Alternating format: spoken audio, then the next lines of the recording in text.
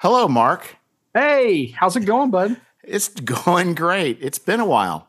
It has been, but I'm okay with that. Yes, Yeah. I think it's probably only seconds for us, but probably even maybe hours or days for the listeners. So, The mind boggles at when they might actually be listening to this. so we're here to talk about Journey into the Madlands. I mean, Yes. it took I don't know how many iterations to come up with a with a title. A lot.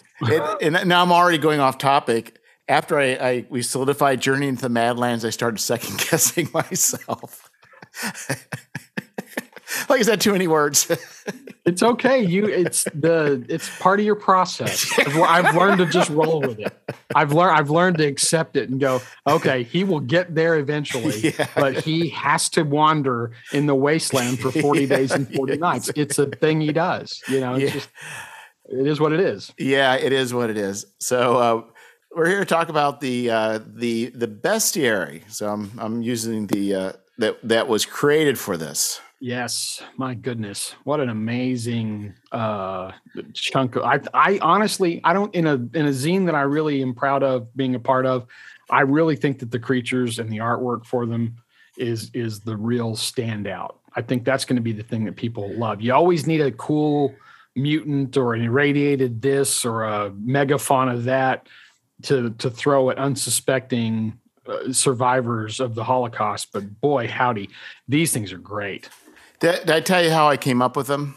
No, give me the lowdown. So do you remember the game Impossible Creatures? It was a Microsoft. You, yes. So I found a wiki site that had all the creatures.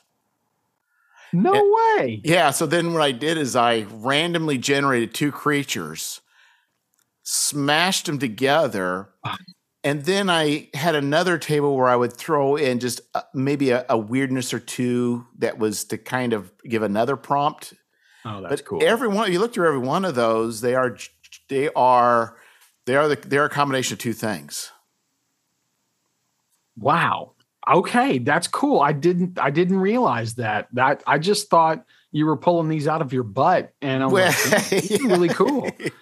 Yeah, there was the thing is, doing this is that if you look at the creatures, like just kind of look at what their abilities are, they really just match what the actual creatures in real life can do. Right. Yeah.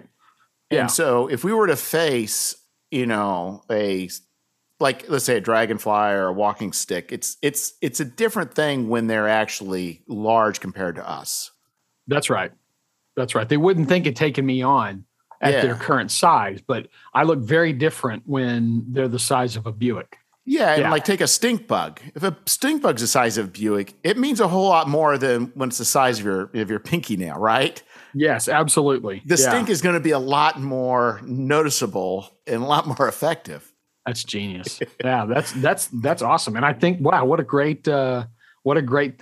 I hope that in future issues we can do more of that. I think that would be really, really cool. It was both kind of easy, but it's also kind of hard because the other thing I try to do with these is, because it's post-apocalyptic, is to say, you know what, there's, are these creatures edible or not? Ooh, yeah. So, that's the other thing is like, some things you may say, well, I mean, to harvest meat. And also, I thought if you're also in a post-apocalypse, that maybe some of the body parts are harvestable for uses. Right. Anything that might have survived whatever your apocalypse du jour is might be worth keeping around. Well, even like the chitin the chitinous shell of an insect, might serve as armor. Yeah, or might just serve as a tool.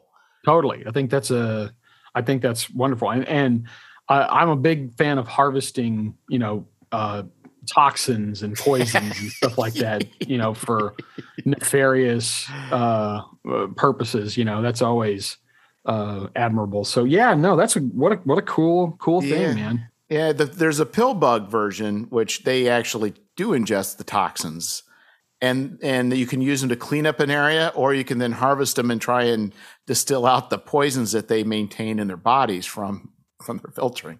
Man, we can't make up anything weirder than actual nature. I know. You know? So exactly. But what you said was about the art. I think you're 100% right. I mean, you know, I'm partial to the write-ups, and they were fun. But man, Chema with his art, that's just absolutely like crazy. He did a fantastic job. I was pretty excited to, you know, when he showed us that piece. You know, he had a couple of pieces ready to go that he was just in a sketchbook. He didn't have anything assigned to him, and I got to work on the character write up for the characters Grill, Fender, and Royce. Oh, we'll save that for the next one. Okay, we'll wait until next time. But we'll go ahead with the art.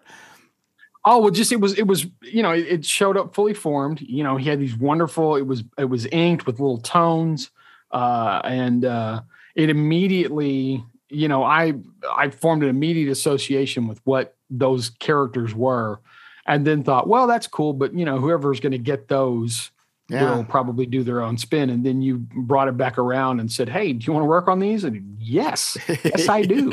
So I enjoyed that. That was a lot of fun.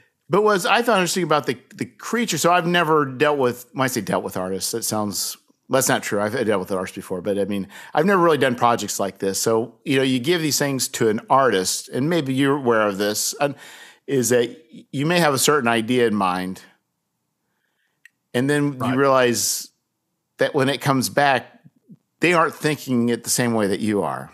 Oh no, they never do. Artists are, they're particular. I get complimented on my art briefs in my own projects because I get really specific with what I think this should be, and I'll include photo reference or, you know, like this but bigger. You know, I'll put that next to it, you know, or whatever. And I found that it really helps them to have that even as a starting point. And I'll say, hey, if you think that something else works better, shoot me a sketch. You're probably going to be right.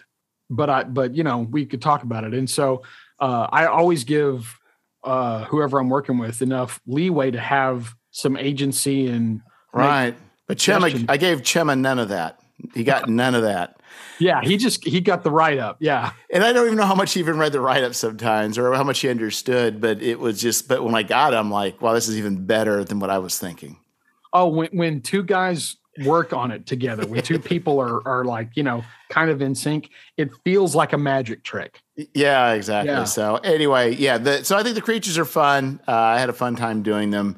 The other thing is they were all written in using the other dust, which means they're also good for OSR. So if you want to throw them into they're naturalistic type creatures, so you can throw them in any of your OSR games and they will run perfectly fine. So that's right. Okay, well, till next time.